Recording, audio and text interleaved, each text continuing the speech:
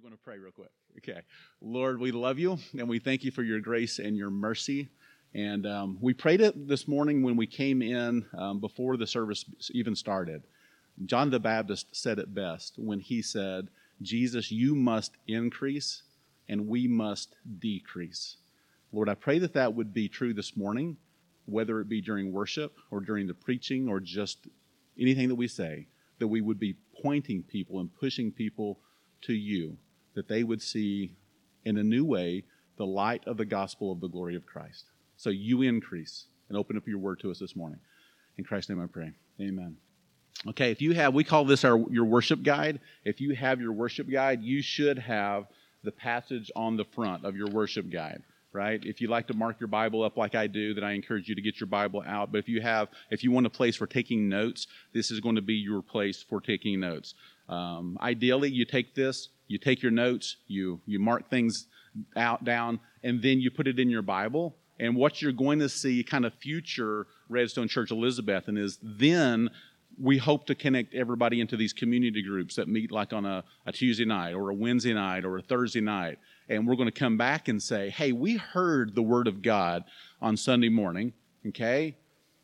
Let's talk about that. What did you hear? What struck you? What hit your heart? And maybe let's dig into the text a little bit deeper. So you hear the Word of God and conviction can come, right? Then what do you do with that? You move it into a community group, and in community group, you can actually have a time of confessing your sins one to another. You can have a time of reflection. You can have a time of just saying, I was really challenged by this one word, right? So that's what we want you to kind of, practice doing with this. So don't throw it in the trash. Take it and put it in your Bible. Okay, so our text this morning is going to be John chapter 8, verses 30 through 36. Now, we're not going to expound the text deeply today because I really want to get to the main point of why I think that the Lord has called me to this particular passage. But let's just jump into it. Let's read it together, starting in verse 30. Speaking of Jesus, as he was saying these things, many believed in him. So Jesus said to the Jews who had believed in him, if you abide in my word, you are truly my disciples, and you will know the truth, and the truth will set you free. And they answered him, we are offspring of Abraham and have never been enslaved to anyone, which is an interesting thing that Israelites would say that. How is it that you say you will become free? Jesus answered them, truly, truly, I say to you, everyone who practices sin is a slave to sin. The slave does not remain in the house forever. The son remains forever. So if the Son sets you free, you will be free indeed. So here's the Word of God. And the context, Jesus is talking to these religious leaders. He's talking to these Pharisees, right? And the Pharisees are having a hard time figuring Jesus out. He says things like, what is he talking about? And then in other moments, they're like, oh, I bet he must be a prophet, right? Because he's saying things, and he's saying that he's come from God. Yeah, okay, we believe that.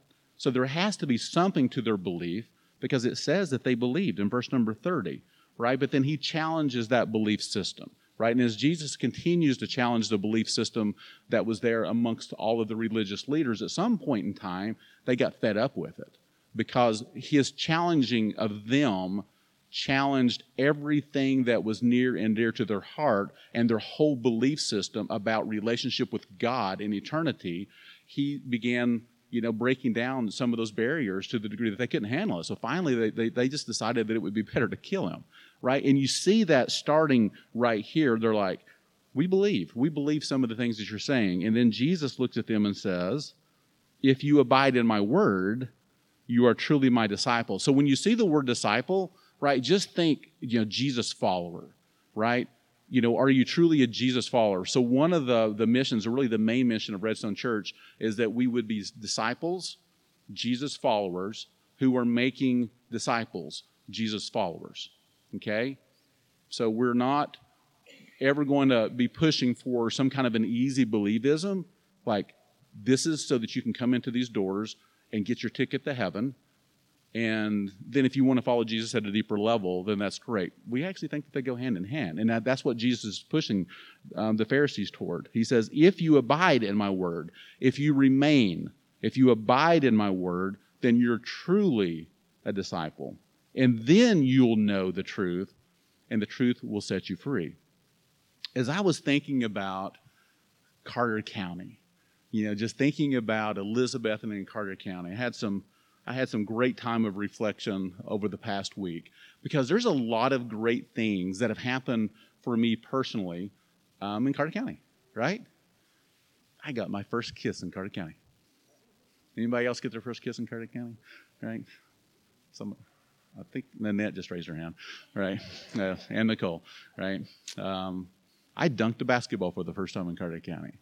I remember it. In fact, which direction? Where's Elizabeth High School? Okay.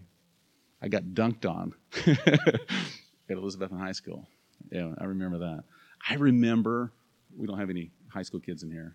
I remember, actually, middle school, high school, we do, like laying out of Happy Valley and like pulling into the school and getting Mike and David, and we jumped in the car and we just took off, and we went to the lake and we played games. We played basketball, and then we snuck back in at like 2:50 in the afternoon, and we sat down and we were like, yes, we got away with it. And then we heard over the intercom, David Reynolds, Mike Britt, and Jerry Williams, please come to the office. I got my first paddling in Carter County, right? A lot of firsts. I actually asked my bride of almost 29 years now to marry me at the covered bridge. And I can go on and on, all of these great things that happen. Johnson City is becoming a place, like I was there a couple of nights ago. It's like, what in the world is going on a Friday and a Saturday night that people are in Johnson City? No one ever went to Johnson City growing up, right? Our old stomping grounds was just Carter County. It was Elizabethan. That's where we hung out. That's where life took place. So I've got all these great memories of Carter County. We bought our first house in Carter County. I went to church, most of my life, in Carter County. I became a Christian in Carter County. But here's the negative side of that, right? I also kind of got into this religious system where I saw lots of people that were in bondage in Carter County. I saw people that would do anything to make sure that they were at church on a Sunday morning because it was expected of them, or a Wednesday night or a Sunday night, but they would live however they wanted to, and they were definitely not disciples, Jesus followers, during the week. And it was just kind of the way things were, right? Yeah, we go to church, right? Of course we go to church. Why would we not go to church? Are you in youth group? Of course I'm in youth group. Why would I not be in youth group? That's expected in Carter County, right? You, of course, go to church, and you probably go three times a week, but are you a follower of Jesus Christ? Or going back to the text, do you abide in his word? Do you know the word of God? Do you follow the word of God? Do you abide in his word? Because Jesus is pushing back, saying, because if you're not doing that, then you're not really a disciple, right? And it was this idea of what I had seen growing up, but also what I had practiced growing up, that I could not get to just leave my heart as I was thinking about this moment, because I saw lots of people that were in bondage, right? And there's two kinds of bondage here. One was that people that were in bondage because they didn't know the truth. They just didn't know the truth. The word of God says this: the God of this age, that's a little g, and it's talking about the devil, right? It says the God of this age has blinded the minds of unbelievers that they cannot see the light of the gospel of the glory of Christ. So there was these people that they just didn't see it. They were blind to the truth. And then there were these other people that would see it. They would come to faith in Christ, and they would be so excited about what Jesus had done in their life, right? They would confess their sins. They would go. They would be baptized. And then they would fall into this system, this religious system, where there was these expectations, which we'll jump into in a moment, which really had nothing to do with discipleship or fellowship. There was just a lot of man-made rules and regulations. And so they would go from being free of their sins, right, to actually being back in bondage again. And I watched that my whole life. And I'm 52 years old now. And only now am I really beginning to fully see that and wanting to speak into it and wanting to help people to become free. So here's what I want to do. Let's kind of go back and look at the text, and then I'm going to walk you through some freedoms, and we're going to look at some freedoms together. So the first thing that you need to see here is they said that they believed. There was a belief that was there. The book of James says that the devils. The demons believe that there's one God, but that doesn't make them disciples. That doesn't make them Jesus followers. There's lots of people in Carter County that if you say, check here, yes or no, do you believe that God created the heavens and the earth? They're going to say, well, yes, of course we believe that, right? Are you abiding in His Word, and are you following Jesus Christ? Well, that's just a little bit, too much, but of course I believe in God. So they'll separate those two, right? And Jesus is saying, no, they're actually the same. So you can believe in God and not be a disciple and not be a follower. And then the thing that you see here is Jesus begins challenging them when He says that, and they're like, what do you mean in bondage, right? We've never been in bondage before, which makes absolutely no sense when you think about, the nation of Israel that were in the bondage, in Egypt for all of those years, and Moses had to, release them. But there was a challenge on them and their how was it that I saw it? Their ancestral coattails. That's what I put. Their ancestral coattails, right? Everything that we are, who we are in our very identity, rests upon the fact that Abraham was our great-great-great-great-grandfather. We are children of Abraham, right? What do you mean in bondage? We're already free, and they didn't understand the connection that was there because it was implied that they were presently enslaved. And they're saying, no, we reject that. We're not enslaved. We're already free. We're children of Abraham. They can't understand the gospel. They couldn't understand the gospel. And you and I can't understand the gospel unless we very first and foremost recognize that we are in bondage. Jesus says it's not the healthy that I came, to save. It's not the people that think that they're okay. It's the people that know that they're sick and in dire need of a physician. He says it's not the righteous. No one's righteous but Him. But it's not the people who think that they're righteous, who need a Savior. It's the people who know that they're in bondage. And it's the people who know that they are in sin. Right? So that's the first step before we can even understand the light of the gospel of the glory of Christ. We have to understand our condition apart from Jesus Christ. And then once we understand it, we'll be free. Right? So let's look at some of these freedoms together. So the first freedom that I want us to look at, it should be the very first freedom that we do look at, which is that because of the gospel, we are free from sin. So if you're taking notes, the first freedom is that we're free from sin. Oh yeah, of course, Jesus died on the cross because God so loved the world, He gave His only begotten Son. So yeah, we're free from sin. That one makes sense. Let's not move past that one too quickly, please. We're free from our sins.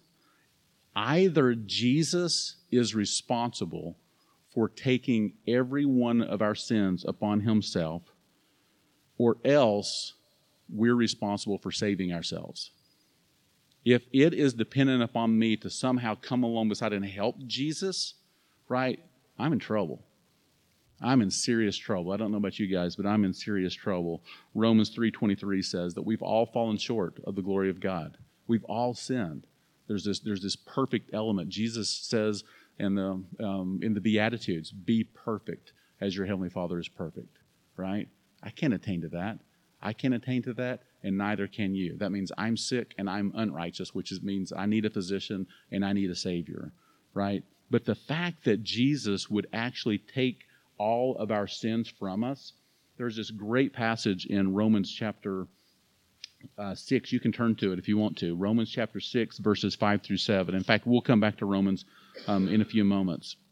Romans chapter 6, verses 5 through 7. Says it this way: if we've been united with Him in a death like His, we shall certainly be united with Him in a resurrection like His. We know that our old self was crucified with Him in order that the body of sin might be brought to nothing, so that we would no longer be enslaved to sin. No one who has died has been set free, or for one who has died in Christ has been set free from sin. Has been. Past tense, set free, completely free from sin. The gospel declares that he who had no sin became sin or a sin offering. I think it says in the ESV, which is the Bible version that we'll probably always use at Redstone Elizabethan. He who had no sin became sin for us, that in him we, sinful, sick people, might become the righteousness of Jesus Christ. God takes the righteousness of Jesus, which we do not deserve, and he places it upon those that will believe in, abide in, and follow Jesus.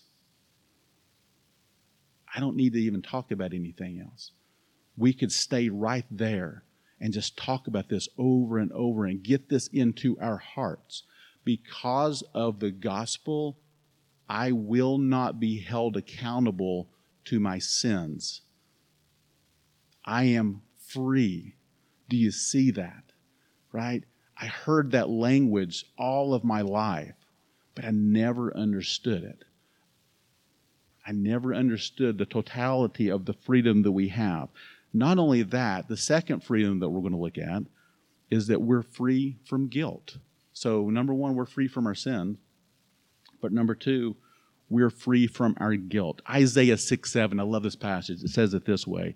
It says, your guilt is taken away and your sin is atoned for, right? So your sins, they're atoned for through the blood of Jesus Christ.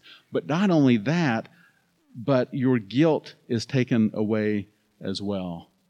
The other thing that I was reflecting upon was in Carter County, in Elizabeth, and all of those years, my old stomping grounds, right? I've got a lot of regrets. Show of hands. Is anybody in here have regrets in your life? Or am I the only one? Okay. Right audience. And sometimes I'll go on these prayer walks in the morning. I'll be walking and I'll pray, and these thoughts come back to me of things that I've done in my past. There's some fun things. There's some good moments. I mean, getting on one knee at the covered bridge and asking Cammie to marry me, that was a really, really good moment. But they're not all good. There's some really, really bad things that I did in this county. There's things that I did that no one knows about. There's things that were in my heart and in my mind that were just really bad. But there was also actions that took place that I really regret, right? Well, what do you do with that? The gospel covers it, right? Jesus says your sins are atoned for, but your guilt is taken away as well. Revelations chapter 12 paints this picture of the enemy, and he knows that his time is short, and he comes after the church. And it says that he begins to accuse us. He begins to accuse the saints and the brethren day and night. He accuses us. He says, don't you remember when you did this? And don't you remember when you did that? And how about this time? Nobody knows about that, right? I remember that because I saw it. And you can be plagued with this guilt. But then it says, but they overcame him, the enemy, by the blood of the Lamb, by the word of their testimony, and they didn't love this life so much as to shrink from death, right? They could look at the enemy, and I can look at the enemy and say, now the blood of Christ covers all of that. And my testimony is that I'm a follower of Jesus Christ, so I don't have to hang on to that guilt anymore. And the worst thing you can do to me is kill me, and even there, I'll win. Right? What do you do about that? I understand that in a different way today than I even did a year ago. And understanding the freedom that we have in Christ and the fact that all of my sin is taken away, but not only that, all of the guilt for all the foolish things that I've ever done in the past has been taken away as well. There's liberty there. There's freedom that's there, right? And part of this church plant, the reason that I believe that God is wanting there to be another church resurrected in Elizabethan, right, in Carter County, is because there's a lot of people that are in bondage. There's a lot of people that are in bondage, and they need to be set free. Third freedom. This one's got a lot of words to it. Free from having to give in to temptations as we once did. Free from having to give in to temptations as we once did. Because of the gospel, because when Jesus says, you'll know the truth, and the truth shall set you free, right? Here's a part of that. If we continue to read the rest of the Gospels and then the epistles that come after Christ has ascended, right? We understand that there's this grand exchange that takes place when Jesus says to his disciples, listen, I'm going away. I'm getting ready to go away. And they're like, wait a minute. We're following you now, and now you're saying you're getting ready to leave. And he says, it's okay. It's better for you that I go away because I'm going to come back to you. They're like, we don't get it. We don't understand. They did not understand. But Jesus is saying there's 12 of you, and you're following me, right? And that's good. And I'm giving you the truth, and I'm showing you, and I'm teaching you. I have to die, right? I'm not going to stay dead. I'm going to resurrect. But even then, I'm going to ascend, and I'm going to go back to the Father. But when I do that, I'm going to come back to you in the person of the Holy Spirit. There's this exchange that takes place, whereas 12 of them were following him. Now he can and he will reside in everyone who says, I believe the gospel. I believe that Jesus is my only hope. I confess my sins to you, Lord. I am sick and I need help. I am not righteous, but I need a Savior. And we confess our sins to him, and he forgives us. He takes away our sins. He takes away our guilt. But then the grand exchange is he actually comes to reside within us. And as he does that, he gives us the power to say no, as Titus says, to ungodliness. He teaches us to say no to ungodliness. We don't have to give in to the things that we once did. Galatians 2:20 says it this way, says, I am crucified with Christ. I no longer live, but Jesus Christ now lives within me.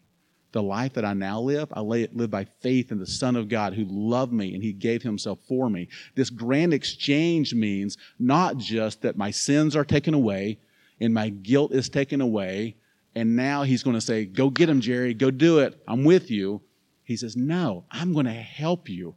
I'm going to live within you, and I'm going to teach you to say no to ungodliness. Watchman Nee was this great Chinese pastor, and he wrote this book called The Normal Christian Life. Some of you may have read it. It's a small read. I encourage you to read it if you haven't. And it's just a walk through the book of Romans. But in this book, he gives this illustration that I've never been able to get out of my mind. He basically says it this way. Before you're a believer, you've got a choke collar on. Okay? You've got a choke collar on.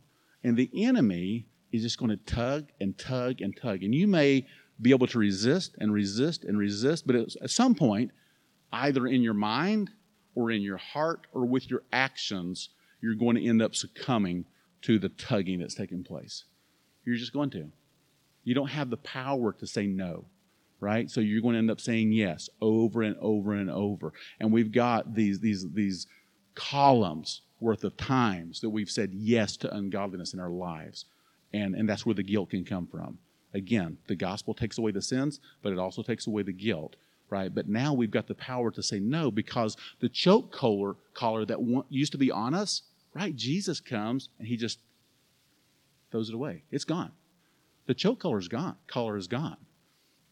I don't want to keep on calling it a collar. It's a collar, right? The choke collar is completely gone. But we're so accustomed to saying yes when we're tugged on and we're given these commands that you'll see Christians that'll continue, sit, go, jump, whatever. And they're like, yes, master, yes, master. They're so used to saying yes to this former master that they don't even realize that they don't have to anymore. The choke collar has been completely removed. Keep on looking at Romans chapter 6. Look at verses 11, 12, and 14. In verse number 11 it says, so you also must consider or reckon yourself to be dead to sin, but alive unto God in Christ Jesus. Okay, so consider yourself, reckon yourself to be dead to sin. It's an accounting term, which means that the transaction has already taken place. It's done, right? So reckon yourself to be dead to sin and alive to God in Christ Jesus. And in verse number 12, let not sin therefore reign in your mortal body to make you obey its passions. You don't have to obey anymore. The choke collar is completely gone. You can actually say no. Look at verse number 14. This is a great word. It says, for sin will have no dominion over you. Sin once dominated us, It won't anymore. That's the freedom that we have because of the goodness of the gospel. You see this? Right? The reason that Jesus is wanting to plant a church is so that people will see the gospel in through lenses that they maybe haven't seen before.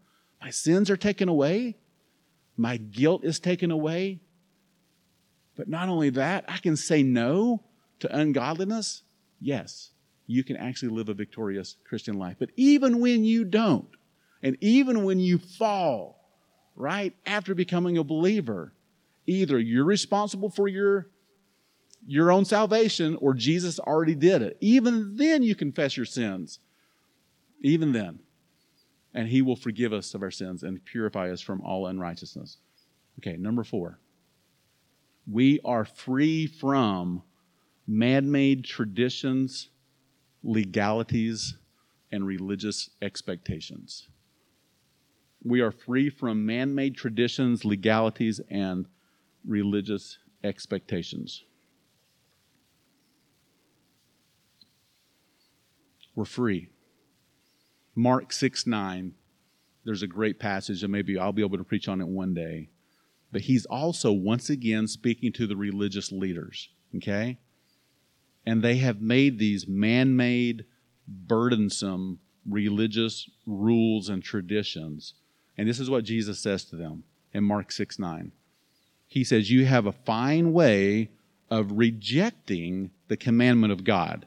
So we're going to say no to the commandment of God in order to establish your own tradition, right? You have a fine way of saying no to what God says because what we say supersedes that. These weird rules that they had about marriages, and they had just about purifications, these ceremonial purifications, and you're like, well, what is that? That doesn't apply to us today. Well, it really does, right? I mean, think about the South, right? I remember having conversations with pastors on this subject, and they looked at me like I was a three-headed alien. They were saying that you needed to be here on Sunday morning, pre-service, for a prayer time, and then you need to be here for Sunday school, and then you needed to be here for Sunday morning, and then you need to be there on Sunday evening for church training, and then you need to be there for regular church, and then the Wednesday night we've got like this other thing going on, then on Thursday night we've got visitation. I had 2 little kids, and I'm like, that sounds like that would be easier for me because then I don't have to take care of Caleb and Kyler, who were like 5 and 2 or whatever at the time. That would be great. It's almost like I'm going on vacation and leaving, the kids with Cammie. But biblically, wouldn't it make better sense for me to be at home with my spouse on some of those nights and helping her and loving my wife as Christ loved the church and gave himself for her and helping raise my kids than always being away doing religious stuff? And I got the kind of the head cock. It's like, well, no, you need to be here, right? I don't go to church there anymore. We're not there anymore. But there was these expectations, right? There's these expectations that we can have on people that aren't really in the Word of God, and especially in the South. I think you need to be careful, or we need to be careful, when we hear phrases like, I just think that when you go to church, blank, right? I just think that the preacher should wear a tie, right? I'll probably never wear a tie unless I have a funeral right afterward, right? I just think that it's wrong to wear jeans in church.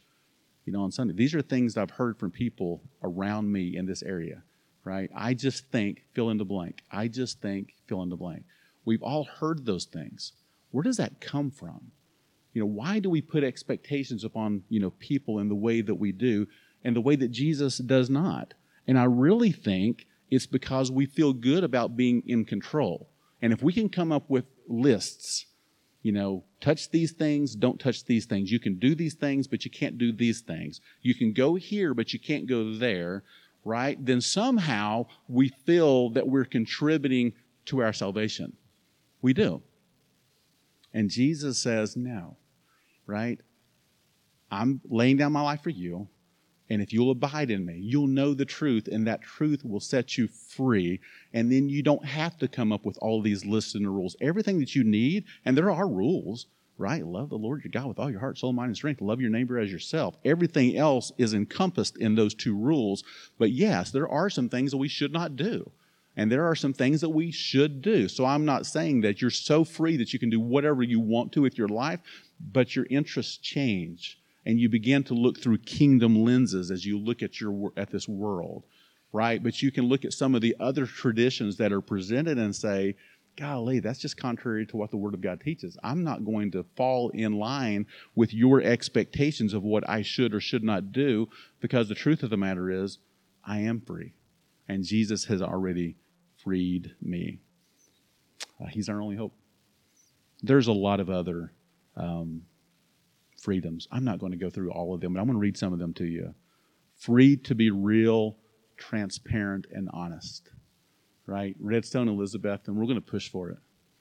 We're going to push for people that'll confess their sins one to another. There's something about being able to be honest with a brother or a sister and say, here's where I'm struggling. I don't have it all together. Here's a stronghold in my life. Here's an area that I keep on saying yes to, and I need help. Right? That's not easy to do. It's hard to do, because we want everyone to think that we have it all together. We do not have it all together. We do dumb things. We say dumb things. Sometimes when we go home, husbands, we've had a bad day and we're condescending to our spouses, and we should not be. And spouses, women spouses to their husbands as well. It doesn't just go one way. But sometimes we treat each other in ways that we shouldn't. Sometimes our hearts are drawn to things that they shouldn't be, and our eyes are drawn to things that they shouldn't be. Right? And then what we do is, because we expect that we have to have it all together, we keep that stuff inside and we never share it with anybody else. And what we're doing is we're putting ourselves back in bondage again. We're free, but we ought to be able to be free, to be transparent, to be honest with one another as well, to carry one another's burdens, and in doing so fulfill the law of Christ. We're free from the fear of tomorrow. If you're writing down your freedoms, we're free to be transparent, but we're also free from the fear of tomorrow, or the job that you don't have yet, or the mate that you haven't found yet, or the degree that you're not sure that you should receive, that you should jump into a certain major yet. We're free in these areas that we don't have to have it all together. We seek first the kingdom of God, and everything else that He says that we need, He promises that He's going to give it to us. We don't have to shoulder that. We're free from the fear of death. This passage has taken on, or this thought has taken on a whole new meaning in my life this year. There's been three things. There was the heart, and then there was a tumor, and then there was a prostate cancer. It was like one after another. I just look at life differently than I did before. And that's probably a good thing for this church, to be honest with you. Because I can promise you I'm a little bit bolder with the gospel than I used to be. I promise you I'm not afraid to say Jesus in this community. And I promise you I'm not afraid to rub shoulders with people that don't know Him. I'm not afraid to do those things.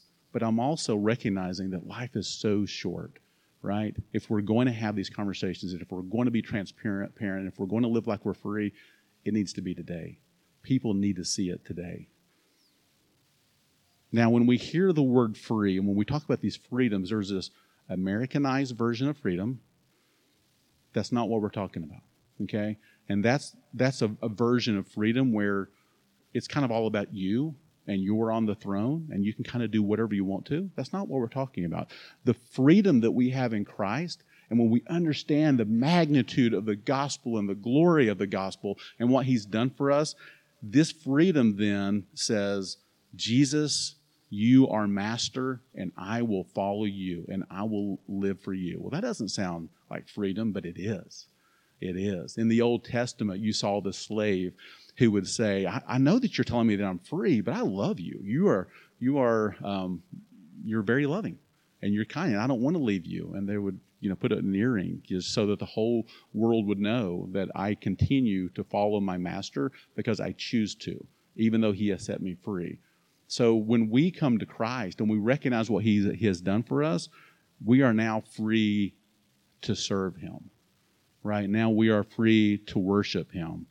We're free to stand in awe of Him. We're free to speak the name of Jesus out loud to people. Right? I double dog dare you, believers, this week in a conversation with someone, don't just say God or the Lord has been so good to me. I dare you to use the word Jesus. Just do it. Don't ask me why. It's changed my confidence level to use the word Jesus in talking to people. Jesus has changed my life.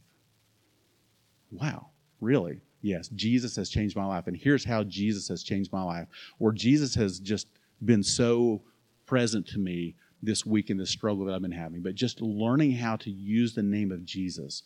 We get confused in this world when we use the word God or Lord, because that can mean a lot of different things to a lot of different people in a lot of different religious institutions. Oh, yeah, we believe in God as well. I had that conversation with some Mormons that came and visiting me a couple months ago. They will never come back to my house again.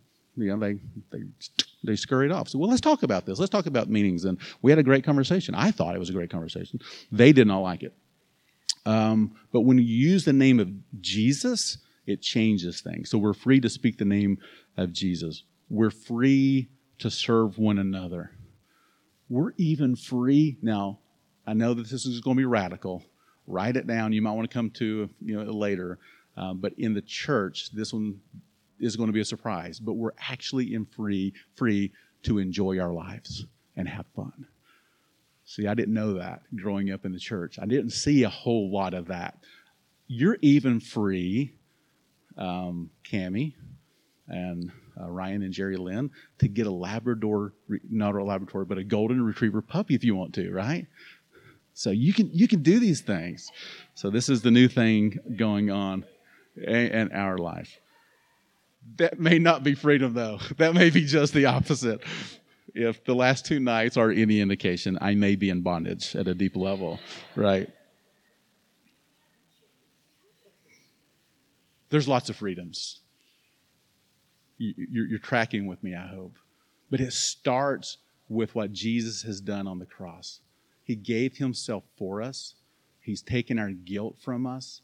He's given us the power to say no, right? We're making Jesus large here. This is not Christianity, and this is not Redstone Church Elizabethan. Do not promote Redstone Church Elizabethan. Promote the gospel. Promote the name of Jesus. That's what people need to hear. But when I look throughout Appalachia, when I look throughout Carter County, I see lots of religion and morality. Sam spoke about this back in October, and he was so good, and he was so right. But very little gospel understanding.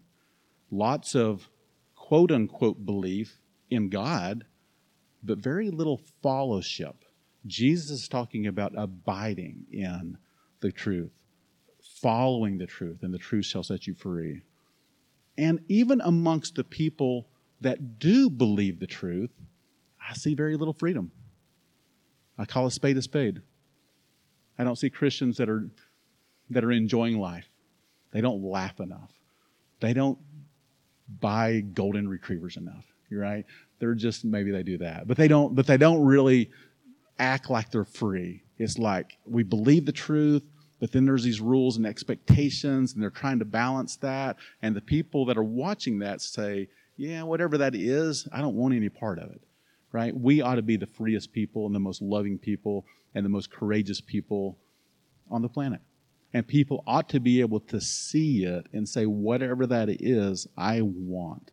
I had that happen. I was telling the core group a couple weeks ago. The guy was 70. I won't tell you the whole story, but he came to me and he was like, you're different. Whatever this is, I want to know what it is. You know? And I'm like, what are you talking about? He was like, Christianity. Not the church plan, but Christianity. I've been watching you, and you're just different because you actually enjoy us, and you have fun, and you're rubbing shoulders with people that are not like you. And you're not afraid of that. Why is that? And why can you do that? How can you do that and still speak the name of Jesus? And I'm like, well, we're going to talk about that, right? There's this freedom that we have that ought to be seen by the world, and it ought to draw them to Christ. Discipleship. Discipleship is following Jesus, abiding in the Word, following Him, obeying Him. And then we begin to understand the magnitude of the glory of the gospel and all that goes along with it. And then we will begin to be free. We begin to understand that the gospel declares that He has removed the choke collar from us.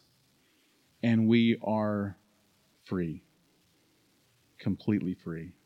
And for those that are here today that don't know this truth, You just don't know it. I've been in Southern Appalachia my whole life. I've been in church my whole life.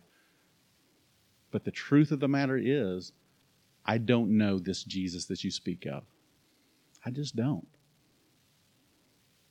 And what we would say to you is, if you do not, and if you die in your sins, you will be eternally separated from him. You will. And that's not a good thing. We'd love to have that conversation with you. But the scripture also says that today is the day of salvation. So if you're like, I don't know, I want to know more, Sam and I are going to be here after the service. All you got to do is just come up and say, hey, can we talk a little bit more? Or can we schedule a coffee? Can we get together this week? Because I'd like to talk with you more about this. We want to help you with that. We want to help you to understand the truth, right? And some of the other people that, may be here, that you know the truth, but you don't live like you do, right? I would just say, stop it. Just stop it. Quit living like you're submitting to man's rules and regulations, and just submit to the gospel and be free with what Jesus has done, and just stop it. Life is too short, right? Just stop it. We're going to close with this one passage. This is Galatians 5:1. I love this passage. It's a great summation of everything that I've said, and it reads this. It says, for freedom, Christ has set us free. For freedom, Christ has set us free. Stand firm, therefore, and do not submit again to the yoke of slavery. For freedom, Christ has set us free. Right now, we're meeting monthly, and at some point in time, we're going to meet weekly. But every time we hear the Word of God, like we've heard this morning, we're going to take time just to pause and reflect. And I ask you to do the same thing that I will do, which is just to pray a prayer to the Lord. You can just say, Lord, open up my heart, open up my mind. What are you trying to help me to hear this morning that I need to hear? So let's take a few moments, a few minutes, and just quieten yourself before the Lord and ask him to reveal himself to you.